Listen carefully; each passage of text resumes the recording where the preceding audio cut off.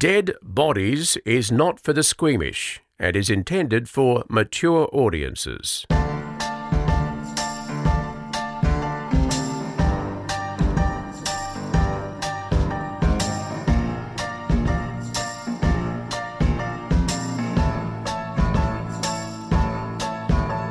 Right. This is Happy Anniversary. It is. It's happy. Is it happy anniversary? It's not an anniversary, mate. It's just episode 50. I'm not good at anniversaries but I don't get it. I don't get New Year's Eve. Wow, I can you don't believe that we made it to 50 though? get dates. I think it's good. The number of times we have discussions where we're going, oh, we need to take a week off. We can't fit in. We can't do it. And we can't never do it. have. Because we don't want to let you down. We don't want to let each other down. Yeah. And should I say that I'm amazed we got to this point? I don't know if amazed just makes me sound like I thought we were going to fail, but No, but I do remember about 3 or 4 episodes in, Googling around, looking for stories and thinking, we're going to run out of dead bodies. We I just never couldn't have. think of topics. And I do feel like some topics come around again, but each time a topic will come up, I think, I've thought about the same thing. And when we started this, someone said to me, do you think you'll run out of content? I don't think we've ever... No, because even though we've done, for instance, one story about a person keeping a dead body of someone they love in their house, Sure. even if it's a fresh person and the same thing happening, I Yeah. still want to hear it again. There's always crazy shit going on. Yeah. Who goes first tonight? You go. Okay. This is a bit of a Debbie Downer, I'm sorry. Oh. It's a bit sad. This story, Well, I just mine are remember... not uplifting. Well, no, it can't be, but Well, this... sometimes they are, but okay. And look, I've printed it in giant typing like you had the other Yeah. day. This story, you may remember it, and Okay. I just remember it dragging on for years and years and years. And I don't say that in an impatient way, as in like get it out of the way, but I just remember sympathising with the family or empathising with them, just thinking they must just want a resolution to this whole case. Sure. So this is the story of Diane Brimble. In 2002, she was 42 years old and a mother of 3. And on Monday, September the 23rd, 2002, around about 5 in the afternoon, she hopped on board a ship called the Pacific Sky. She was going for a cruise to Noumea, New Caledonia and Vanuatu. And with her were her sister, her 12-year-old daughter and her niece. There were 1,500 passengers on board the ship, and about the same time that Diane got on board, a group of men who were also taking the cruise. I know this story. 8 men. You do know this story. Yep. Yeah. I would never go on a cruise. No. Well, I just hate being trapped. That's the thing. Mm. Oh, I get really seasick too. Have you ever been invited to a party on a boat? They did it nah. for a work Christmas party once. Like, I'm not we're all into it. getting on a boat on the river. Nah. Not doing it. I get seasick in a puddle. Yeah, same. Seasick. Not even the seasickness, just Oh, the I'm trapped thing. Quick story. Yeah. Nico and I have obviously been together for Forever. forever. Just hurry the hurry, So we're currently together 13 years. Right. It wasn't until the 10-year point that we got on a boat together. And I had never ever said to him that I get seasick because the situation had never come yeah. up. So we got on a boat in New York. We sat down and I looked at him and I said, just so you know, I get violently seasick. And he just looked at me like, Bella, 10 years. You're telling me now while we're sitting on a boat. Was it just the Staten Island ferry or like one of the ones It that was the cruises Staten around Island there? ferry. You can't get sick on that. I It just was goes straight very across and sick. straight back. I was very sick. I can't do it. Weren't you even like distracted by, because I get motion sickness, shocking. No. You couldn't even go, So I used to get car I'm heading sick for the, no, and seasick. same. All the sick. High five, sister. How did we Yeah. not know this But about I each broke other? through the car sickness by being a journo because I got so used to writing scripts while in the car Yeah. that I just got rid of my car That's sickness. amazing. Yeah, but I'm impressed. Well, you and I wouldn't be getting on a cruise anytime soon. And after this story, I think I just went, no, that's it. And there's so many things with ships. Yeah, So I've got another ship story I had put away for another day. ships don't escape in them, don't go on them. So this group of 8 men, they stopped as they were getting on board, took a photo together. Mm-hmm. early the next morning, and I'm talking very early, it was about 4 o'clock in the morning, Diane was seen leaving the ship's disco with 4 of those 8 men. By 8:30, paramedics were called to cabin D182 because something was wrong with Diane, and 2 of the men had tried to revive her, but they weren't able to. At 9:03 on the Tuesday morning, the morning after she boarded, Diane Brimble was pronounced dead. Now, the security staff were told at first that she died of a heart attack, but later, when they did toxicology reports, they found that she had alcohol and an overdose of the drug GHB or Fantasy in her system, and they say that she had... It's all coming back to me, this story. Yeah. And you're right, it went on for a really long time. Well, that's 2002 we started. She had 3 times the amount in her system that a user would usually take if they were using that drug. And there were some injuries on her body. So I had a look at the coroner's report. There were scratches to her eye, grazes on her chest, head. She had neck injuries, abrasions on her finger and on one of her feet. So 2 days later, the ship docked in Noumea. We talk about ships all the time, don't we? You just don't get anywhere fast. We're obsessed with ships at the moment. It's been a strong theme over a few Political episodes. theme. So the ship docked in Noumea. Detectives came on board. They spoke to various witnesses. This is where there were so many things done wrong in this case, one of which was Diane's own cabin was sealed, but the cabin where her body was found was not sealed. The 4 men who'd been with her, Mark Wilhelm, Matthew Slade, Ryan, I think it's Kukel, and Leo Silvestri, they were allowed to remove their belongings from the cabin that she was found in, and they were moved to another cabin, and the cabin where Diane was found was cleaned. That's unbelievable. Now, a memory stick from a camera that was owned by one of the men was handed into lost property. But it was then stolen by a P&O employee. And once he realised that it had, so he must have put it in his device and had a look at it, because when he realised it had pictures of Diane and the men on it, he then handed it into police. So some of the photos had been deleted, but they were able to recover some of those deleted pictures, and they've never been made public, those pictures, because they're considered to be too graphic. But some of them were, in fact, used during the court case. Okay. So in Noumea, Diane's body was removed from the ship, brought back to Australia, and her funeral was held in Brisbane. Now, the 4 men who had been with Diane in the cabin and their 4 mates, Dragan Losic, Peter Pantic, Luigi Vitali, and Sakeliaros, they just call him Charlie Camburis, they were all from Adelaide in South Australia. They were named by police as persons of interest in the death, and an inquest was ordered, and all 8 men were subpoenaed to appear. So it was nearly 6 months later. And what are they saying at this point? These guys are saying nothing? Yes. Right. Oh, we don't know what happened. Okay. She died of a heart attack. Oh, I don't know. So 9th of March 2006. Have I got that date right? She died in 2002. 2006 I've got here. The inquest opened in Sydney. Yep, there you are. Yeah, it would have taken... It took a long time. Absolutely can take that long. Why would it take so long? Just a backlog. Yeah, and I feel like coroner's inquests are way down the track. They're always after, everything is kind of said and done. Or they still can be when the investigation's open, but they hold them off for ages. There were 2, and I will admit I got slightly confused with this when I was reading about it, because I think there was an inquest and a court case after the men so the inquest might have been pushed back until the court case was over. Right.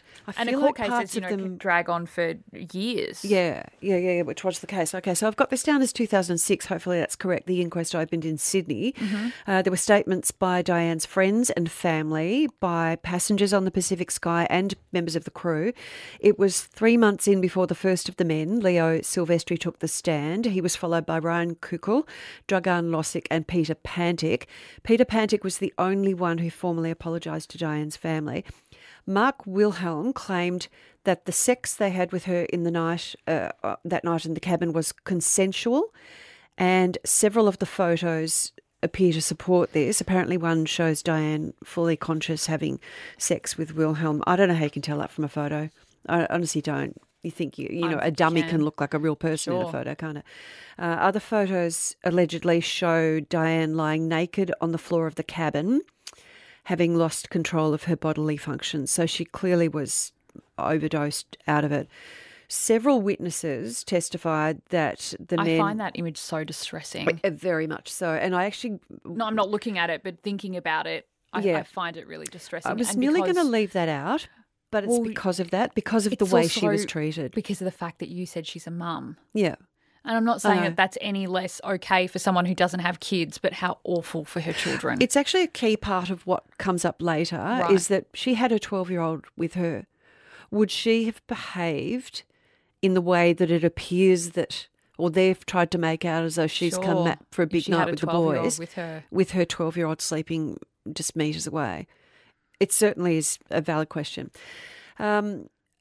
Lots of witnesses on the ship said that most of the time these guys had been on the ship, they were just basically assholes. That's me editorialising. But they asked a 15-year-old to do an erotic dance in their cabin for cash. They gate crashed the cabin of 4 girls and asked them if they were going to the disco where they could go down on them.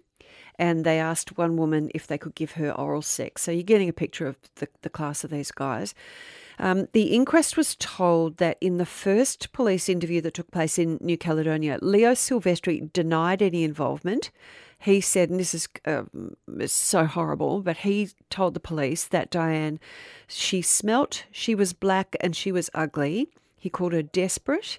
He called her a yuck, ugly dog. This makes me want to cry.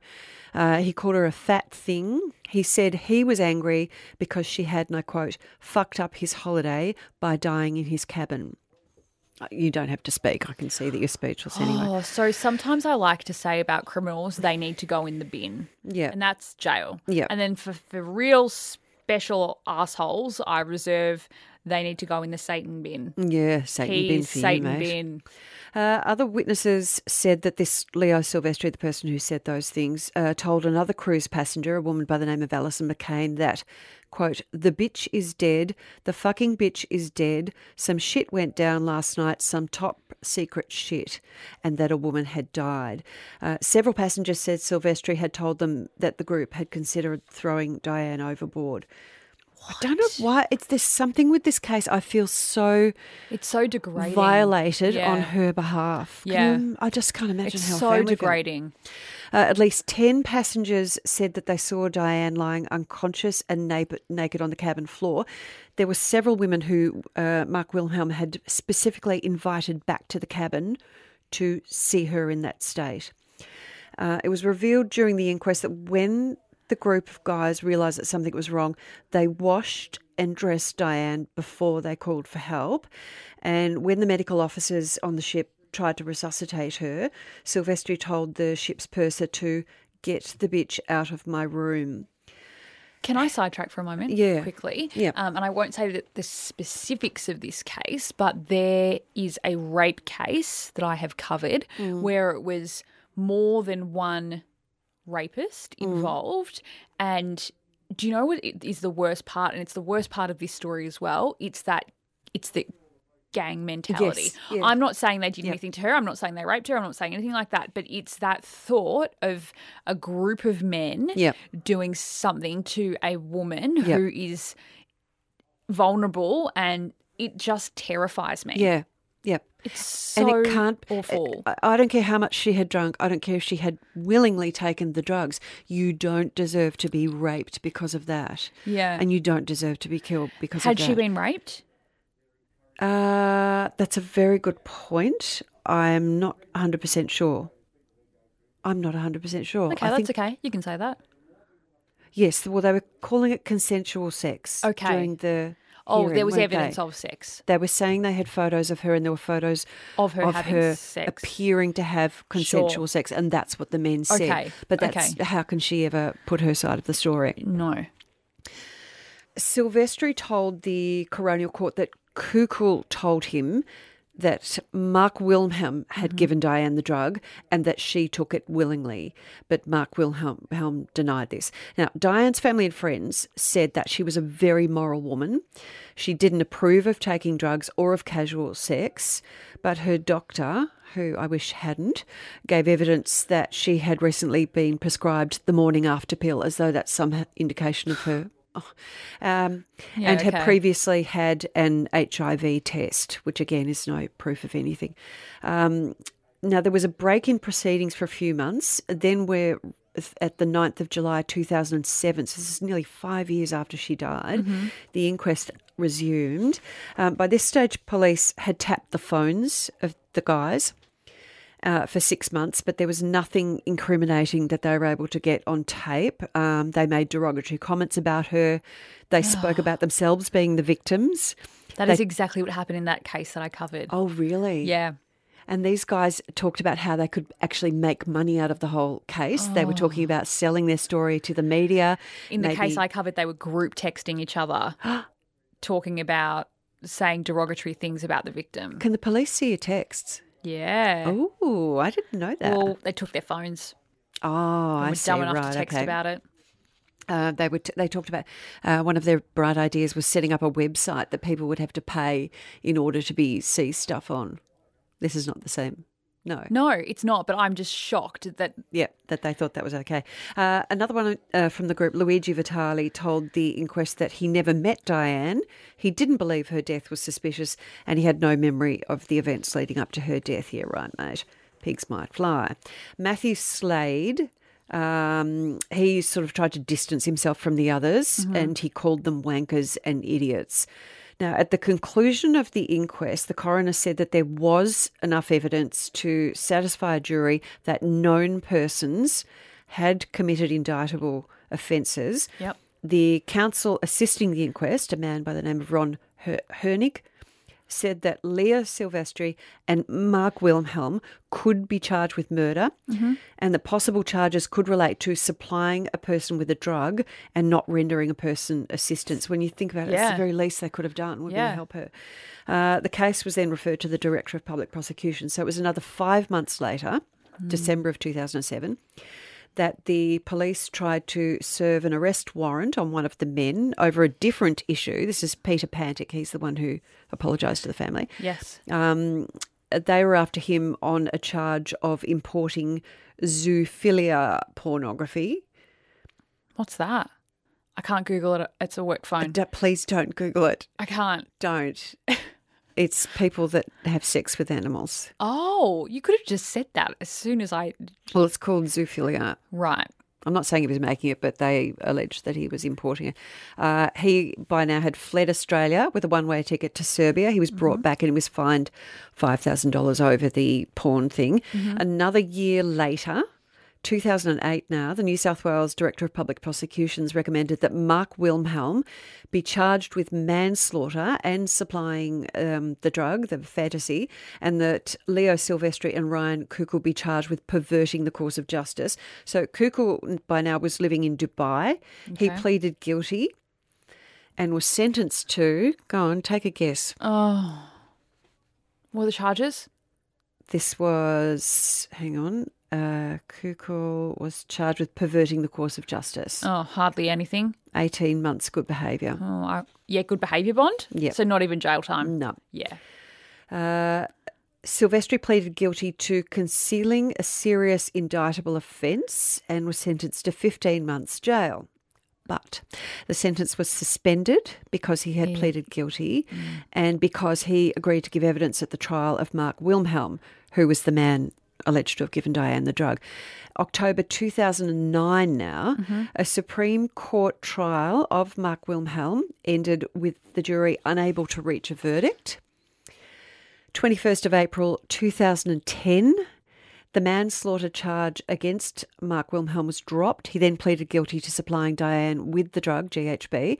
Supreme Court Justice Roderick Howie said that if Wilhelm was responsible for Diane's death, it was only in a moral or technical way and that there was doubt that he was criminally responsible. And this judge said, or Justice Howie said, she was an adult who voluntarily took the drug, knowing what it was. But how do they know that she voluntarily took the drug? I don't know how he knew that. She didn't think it would harm her. How does he know Well, what how do she you know thought? what she thought? Yeah. Yeah. Neither did Mr. Wilhelm. So Wilhelm was convicted, but he wasn't given any punishment. The judge said that he had suffered years of public humiliation and severe mental illness since Diane's death, and that no punishment would be like what he had suffered since she died. I just had to keep can't. stopping in this and I going, did can't. I read that right? Yeah. We're now November 2010, just a few months later after the judge made those comments. This is where I got confused because the state coroner then released findings, Yes, right. which thankfully seemed to have a little more thought put into them. The state coroner, Jacqueline Millage, handed down the findings of the inquest, and she ruled that Diane Brimble had been unknowingly drugged for the sexual gratification of others, that she was on a family holiday and simply would not have taken the drug willingly, only metres from where her young daughter slept. She said that Diane was a person who lived a decent and innocent lifestyle. She said, why then would a woman who could not be described as worldly, promiscuous or daring be found naked and dead in a cabin, dying from the effects of the date rape drug? And she said there was evidence to suggest that the drug had been supplied to Wilhelm by Silvestri, and she criticised Wilhelm for not telling the medical staff that Diane had taken a drug, which meant she wasn't given the best chance of survival. So that's where everything ended legally. There's been nothing further since then. Yeah. There were a couple of other things. The Brimble family reached a settlement with P&O, the cruise line, for what was described as a reasonable amount of money. And during the inquest, P&O's chief executive, Peter Ratcliffe, apologised for the company's failure to handle the situation properly. Wilhelm, Slade and Kukul are believed to have distanced themselves from the other five, but the other five have remained close friends. And then last year, 2018, Diane's former husband, Mark Brimble, said that the inquiry into her death was a waste of taxpayers' money. He was disheartened that none of the recommendations of the inquiry into her death were enacted. So the House Representatives Standing Committee on Social Policy and Legal Affairs made 11 recommendations, basically to stop the same thing from happening again. And one of them was a voluntary scheme for cruise ship operators when they leave Australia to give standard safety information to all passengers. That has actually now come into effect. And cruise ship operators have, and I believe this was voluntary, but they've installed CCTV on all their ships. But Mark Brimble, Diane's former husband, said that's not enough and that Diane's death was in vain. It's awful, isn't it? It's so awful. But Do you know what's interesting though? So there was obviously they were being rowdy in the lead up to this happening. Yes. And I wonder if, and I don't obviously know, if there were complaints made and what was done about those complaints between those incidents. from and these what other happened. women. Yeah. I mean, I thank God those other people came forward and said, no, they did this to me. They asked me to come here with them, just to basically back up. Because I remember early in the case when it bobbed up in the media, you know, you thought that this was a woman who'd just let her hair down and gone crazy and, not remember victim blaming, but it was sort of painted that she'd somehow brought it upon herself. And the more it unfolded over the years, it became very clear that that wasn't the case at all. Yeah, it just left me feeling very, very sad. I'm going to Google a photo. I think she was quite a small woman. Yeah, I think so too. And there are photos. I don't think I'm even going to put them on our social No, there's media. photos of because- the men, Yeah. I think, There's one posing photo of one of the guys. before they leave. Yeah, that one. And then there's, we'll put that one up. But there's another one somewhere around of one of the guys, and it's been sort of pixelated around his downstairs area because he's clearly got he's wearing like a life jacket and no pants. Oh, no, that doesn't come up And on I don't the know internet. at what stage that was. Yeah, it's around. It's somewhere on there. So rest in peace, Diane Brimble. It's horrible. Yeah, I know. And just everything about it, you know, setting off on this cruise of a lifetime with your daughter and your sister. Yeah, sad. Okay, well, just to go down a notch, I'm also very... Are you Debbie Downer too? Yeah, Oh, happy I am. 50th anniversary to us. So I have to work this story backwards because it came to my attention because I saw what's happening with it now. And so I had to work backwards to work out where it started. So we're talking about a man called Todd Kohlhepp.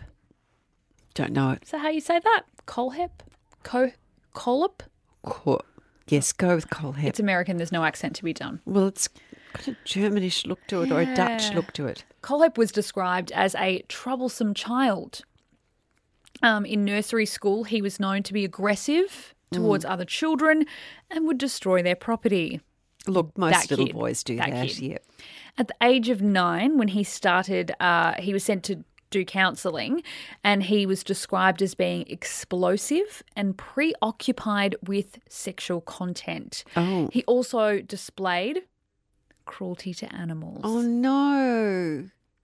Red flag. Yeah, red flag. But hang on, what makes a kid, when there's a sexual thing like that with a kid, I straight away think what has happened to them. Oh, sure. Because I don't think that comes. I mean, kids are interested. Everything's about bottoms, and I can remember. Fannies. Side note: my daughter's. I thought of it today because at Bonnie's 5th birthday, I made a fairy wonderland. All the little girls came dressed as fairies. I got my wedding dress and I glued flowers all over it, and I was the fairy queen, and I read stories to them. And my son Bailey was 3 years old. Yeah. This graphic content ahead warning. And Bailey was in his Buzz Lightyear phase, so he was dressed in his Buzz Lightyear costume. What did he do? Well, so I'd made this fairy grotto and it was all lovely and there were twinkly lights and all the little girls were there giggling. He was the only boy. He came and sat next to me for fairy story time at the party. He got his bum out. Worse. Front bum. I'm reading the story and I hear this voice say, "My winky's sticking out," which it was, because little boys do that and their winky does stick out, at which all of the little fairy girls giggled and laughed, which made it worse. It made Nico it happen still gets more. his bum out. Does he? Yep. Well, the Buzz Lightyear pants were down. I'm saying, Bailey, please. Like, I'm sure recently my sister was over and Nico realised that she was over when he got home. So he walked into the house, backing it up with pants down. So it was just a big hairy butt. What is it with men I don't with the know. bottoms? Well, yeah, this was at the 3-year-old in the Yeah. front. Yeah. My winky's sticking out. We've got it on video. And he thought it was the funniest and best thing ever. But that was just boy stuff. You know, boys do that. And it's interesting to know how to handle it, because you don't want to go, put that away, that's terrible, because that's going to give him some hang up his whole life, thinking that there's something wrong with this teeny tiny little penis. Okay. So he also displayed cruelty to animals, shooting a dog with a BB gun and killing a goldfish with Clorox. No. On November 25, 1986, he was just 15 years old at the time, he kidnapped a 14-year-old girl in Arizona. I know. How are the red flags going? Yeah. Yeah. He threatened her with a .22 caliber revolver, brought her back to his home, tied her up, taped her mouth shut and raped her. What? He was 15. After the attack, he walked her home and threatened to kill her younger siblings if she told anyone about what had happened. He was caught for that rape, and he was charged with kidnapping, sexual assault and committing a dangerous crime against children. In 1987, he pleaded guilty to the kidnapping charge and the other charges were dropped. He was sentenced to 15 years in prison and registered as a sex offender. God, at that age. Yeah. Wow. Now, according to court records, he was diagnosed with borderline personality disorder. He had an IQ of 118, which is considered above average. Question. Sure. Borderline personality disorder. Yeah. Doesn't actually say something. What is that? Is that like bipolar, or what does it mean? Yeah, well, that's an excellent question. I don't know. Shall I Google? Because everyone's got a personality. Does it mean you haven't got a fully formed? What are the 9 symptoms? Here we go. Fear of abandonment, unstable relationships, unclear of shifting self-image, impulsive, self-destructive, self-harm, extreme emotional swings, chronic feelings of emptiness, explosive anger. It's a bit sort of vague and... Yeah. But I think that there are people that have BPD that... Why have you live... suddenly got like a slang for it, BPD? Well, because I just realised that my sister talks about BPD. Oh, okay. Yeah, because she used to be a social worker. Huh. Yeah. That's why I just realised what it Okay. is. And, yeah, I think heaps of people have it and live quite fine with it. Mm. You're not necessarily a rapist. Right, okay. Okay. So the judge in the case said that he was very bright and should be advanced academically, but behaviourally he was emotionally dangerous and likely could not be rehabilitated. Oh dear, broken human. Yes, his probation officer wrote a similar description in court papers and added that he felt the world owed him something. His attorney in that case later went on to say that while defending him, he did not believe his client would go on to harm others in the future. In August of 2001, he was released from prison after serving 14 years. He moved to South Carolina where his mother was living. He went to university. He obtained a degree in business administration and marketing. Oh, Now, I wasn't expecting that. neither. No. When I was researching this story, it's important to remember here, he is a registered sex offender. He goes on to get his real estate license. Oh, Yeah. Now, he only got that license because he lied on his application about having a felony charge. He went on to build up his own agency. He had dozens of agents working for him. have you been watching Chris Lilly's Lunatics? Yes. The guy that's the real estate agent with the Yes. huge ass. That is the funniest show.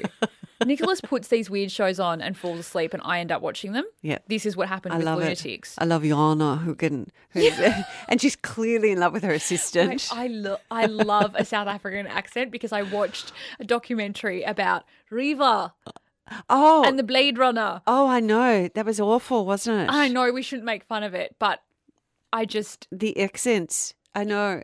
yes. But Yana, I yes, thought someone Yana's had broken into listening. the house. And the dog's off having And I was gender yelling, reassignment. Riva, call the police. I've shot. You're doing it. Oh my God, my favourite. my baby's grown up. She's I don't done an know why I accent. love pretending. What's his real name? Who? The Blade Runner? Yeah. Um, I love doing his accent. I don't know why. oh. I sometimes do it to Nicholas. Riva, I asked Riva to call the police because I said I've shot someone in the bathroom. Isn't that great? I've forgotten his name, and let's not even And try then and I remember it. realised Riva was not calling the police. I'm deliberately not going to try and use I my don't know brain cells why to we remember watched his that name documentary he that was we a did, and I was obsessed horrible with person. that accent ever since. Anyway, where are we? So he goes on to get his real estate license. Dozens of people working for him, very successful. Now, a customer who sold her home to Kohlhepp remembered him as extremely outgoing and professional, but noted that he would often talk about guns and just sometimes subtly dropped in sexual innuendos into their conversations. But that's not hugely unusual, is it? Well, the gun part's throwing me off. Oh, the gun, yeah, but not Yes. the other. It's just could be seen as flirting. Another woman who assisted one of his employees described him as angry and condescending towards his partner. Oh, Yes. Now, a banker, again, another person who was obviously called to give comment about him, said that he watched a lot of porn. again, like And he I did don't it know, is at that work. unusual? Oh, unusual. Yeah. Yeah. Okay. That's weird, right? Yeah, that is. Yeah. Just want to see if you got a sec to chat, boss. Hang on a minute. I'm just on That's weird, right? www.bigboobs.com. Yeah, weird. Now, he often went to a Waffle House restaurant. His behaviour freaked waitresses out there. What did he do to the Well, waffles? no, I don't know what he did to the waffles. I don't understand waffles. What? I don't understand them. What? What? Where? What are they? They're not a pancake. They're not no. toast. I'm doing a What are waffle they? over a pancake. What? Like if I stay at a hotel, I don't know why, I get obsessed with waffles. Like I want to check. No. Yeah. No. I'm so into it. Waffle cone, yes. When you're on the Gold Coast, Well, you know, it's when like you're down that crispy Cavill Avenue, golden you can smell them. deliciousness. Anyway, whatever. You'd be safe. You went at the Waffle House. I would have a crumpet or a pancake before I would have a waffle. No, I would have a toast. Toast Kirst is first. right off you two. Right. What would you have, Kirsten? Waffle every day of the week. Oh, what? No, A waffles. waffle every day of the waffles week. are not that common. Correct. No. Anyway, so the waitresses there were freaked out to the point where when he came in, a male chef would have to come and take his order Oh, because right, they were okay. freaked out by him. Yeah. Trust your So, instincts every correct. time. Yep. Let's go to November 6, 2003. A customer found 4 people shot to death inside Superbike Motorsports, a motorcycle shop. The victims were identified as owner Scott Ponder, who was 30, the service manager Brian Lucas, who was also 30, a mechanic Chris Sherbert, 26, and the bookkeeper Beverly Guy, who was 52. God. And she was Scott Ponder's mother. All 4 of them died from multiple gunshot wounds. Investigators believe that the gunman was armed with a pistol, entered the shop from the back and killed Chris as he worked. He then killed Beverly in the middle of the showroom, Brian at the main doorway, and Scott in the car park. Now, according to Scott's wife, Kohlhepp was a disturbed, disgruntled customer who had been into the shop several times. Now, according to Kohlhepp's mother, he had attempted to return a motorcycle there, but the employees had laughed at him, would not return the money he'd paid for the motorcycle, and embarrassed him for not knowing how to ride one, That's according to him. according to his mum. Yeah.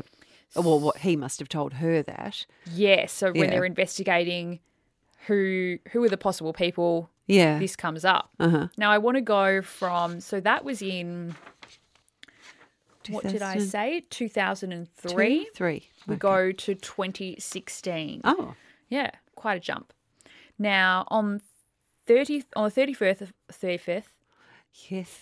the Please 35th speaketh to me, on the Daniel. 35th of August 2016, Carla Brown and her boyfriend Charles David Carver went missing. And they went missing after they went to clean Kohlhepp's home. Uh-huh.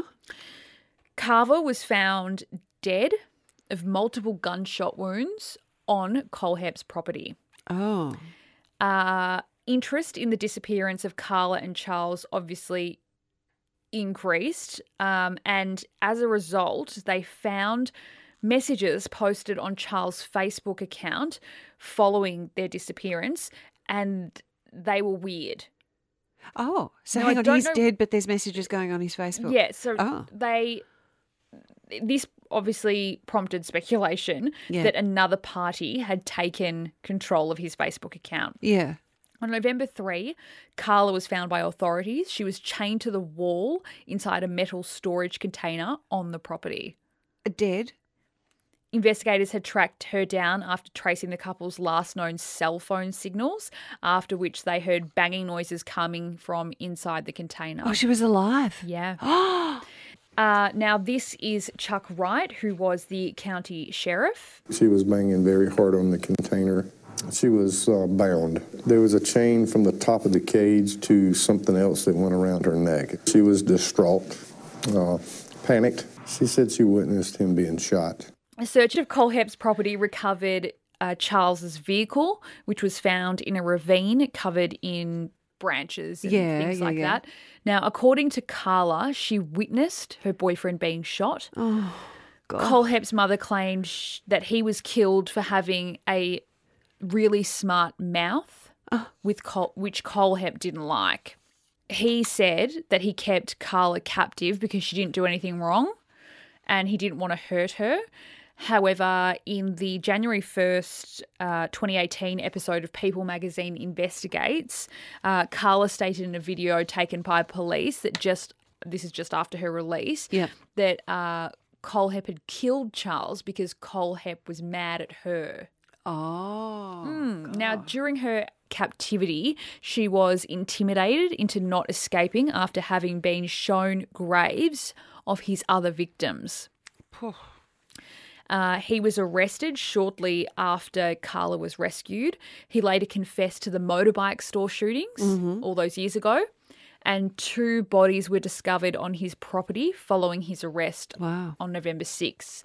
They were later identified as husband and wife, Johnny Joe Coxey, who was 29, and Megan Lee McGrath Coxey, who was 26, residents who were reported missing on December 22, 2015. And what did they do to him? Did they were look at him on the street? Well, they were working on his property.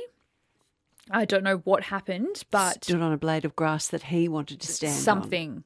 Megan had been killed by a gunshot wound to the head on December 25 or 26, while Joe had been killed a week earlier by a gunshot wound to the torso. So he's just disposing of people that he doesn't. Just killing people. Now, according to the county coroner, they were identified through their extensive tattoos. That's how they knew who they were. He confessed to those 2 murders in exchange for allowing him to talk to his mother. Oh. Give her a photograph and transfer money to the college fund of a friend's child. While meeting his mother, he reportedly confessed to the killings and kidnapping. His mother, Regina Tague, spoke to CBS. We have some of that audio. Todd is not a monster. He's not even close to it. He wasn't doing it for enjoyment. He was doing it because he was mad and he was hurt. Given what your son has admitted, your son is the definition of what's known as a serial killer. I hate that. I know that's what they say. He was very misunderstood. Now, when he confessed to the motorbike shootings, Kohlhepp said he shot each of the victims once in the head, a detail in the investigation that was never released to the public. Okay. So they knew it had to be him. Yeah. A search of his property found numerous weapons, including 9mm pistols with suppressors, semi-automatic rifles, and just a shitload of bullets and ammunition. Wow. Following his arrest, he told his mother that there was no victims aside from the ones he confessed to. However, during the interrogation, he claimed to have shot a person in Arizona. Just someone doesn't know who. Yeah. Oh. On November 25, 2016, police in Greer, South Carolina, announced that they have named Kohlhepp as a person of interest in an unsolved 2003 bank robbery and triple homicide at the local Blue Ridge Savings Bank. I'm not laughing at the homicide. No. I'm laughing at the robbery. The crime was separated from the Chesney shootings by 6 months. That's the motorbike shootings. So it was 6 when he was months. up and about and doing it. Yeah, that's right. Yeah. Now, he pleaded guilty to 7 counts of murder, 2 counts of kidnapping, and 1 count of criminal sexual assault, and was sentenced to 7 consecutive life sentences without the possibility of parole.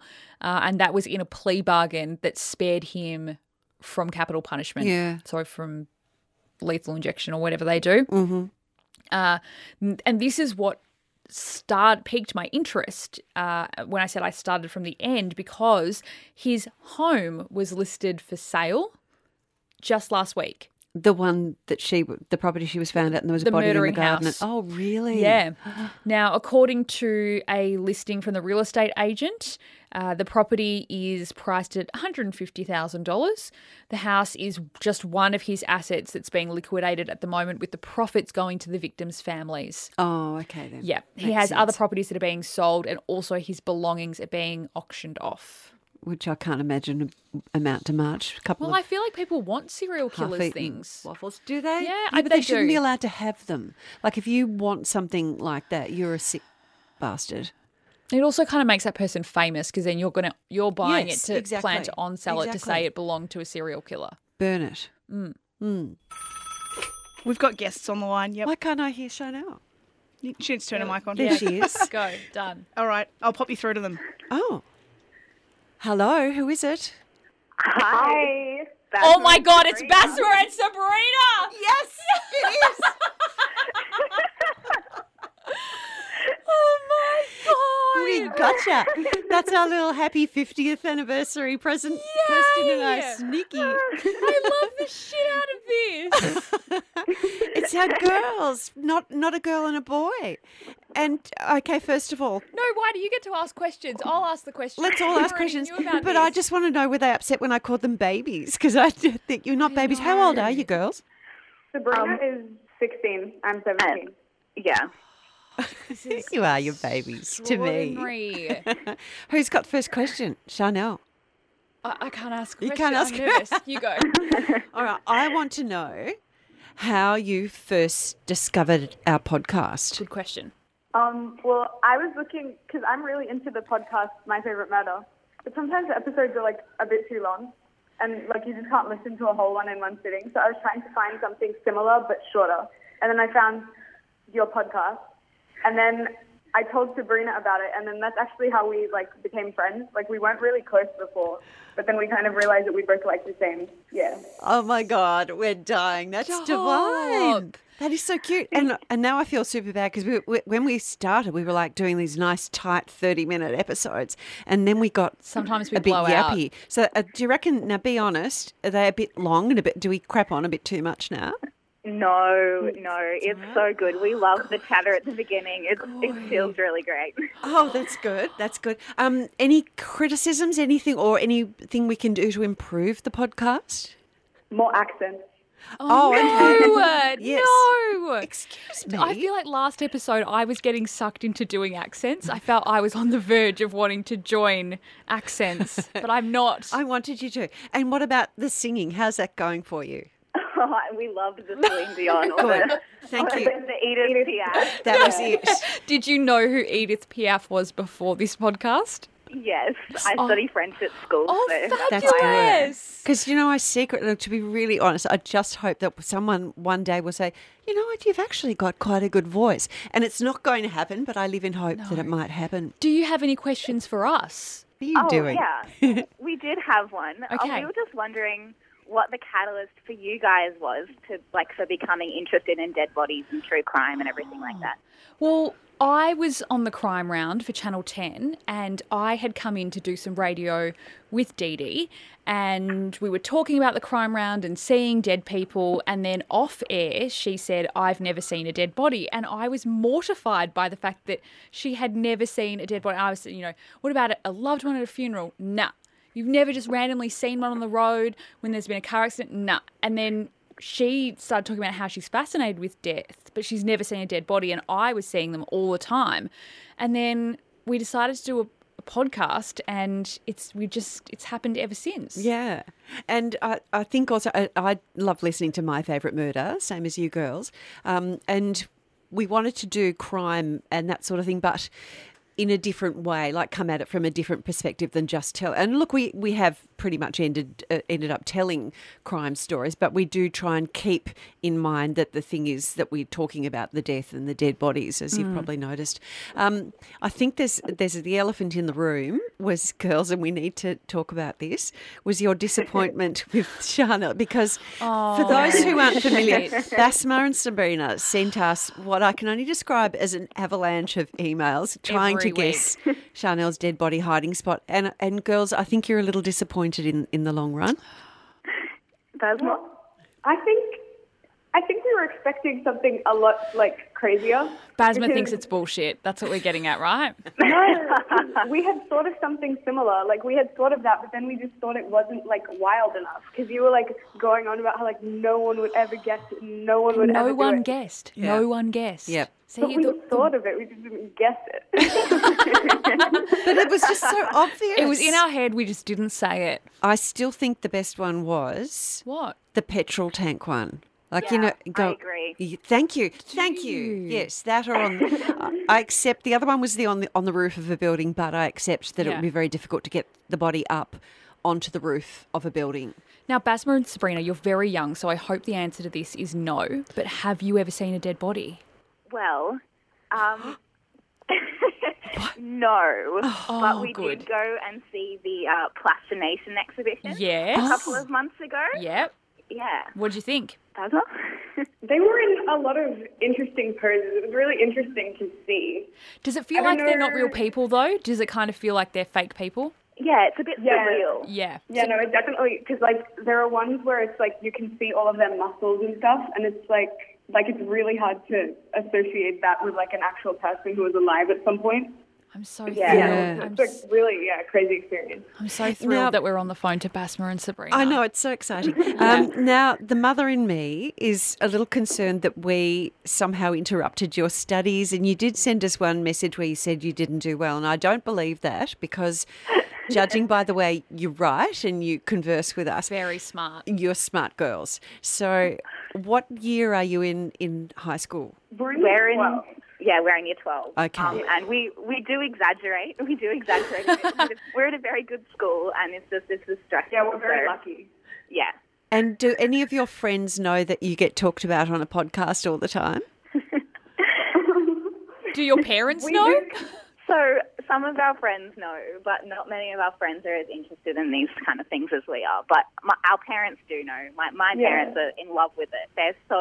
They're living vicariously through me being on the podcast. I love this. And your friends are obviously not as cool as you, so that's very unfortunate for your friends, but I'm glad that your parents love it. And what do you want to be? Is this something that's just, like you're reading a book and this is interesting in that way? Or is something to do with death or investigation? Is that like something you've got your eye on as a career? You can say no. Basma, how about you start?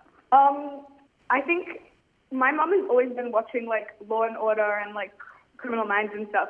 So like I grew up with that stuff just constantly on the TV in the background.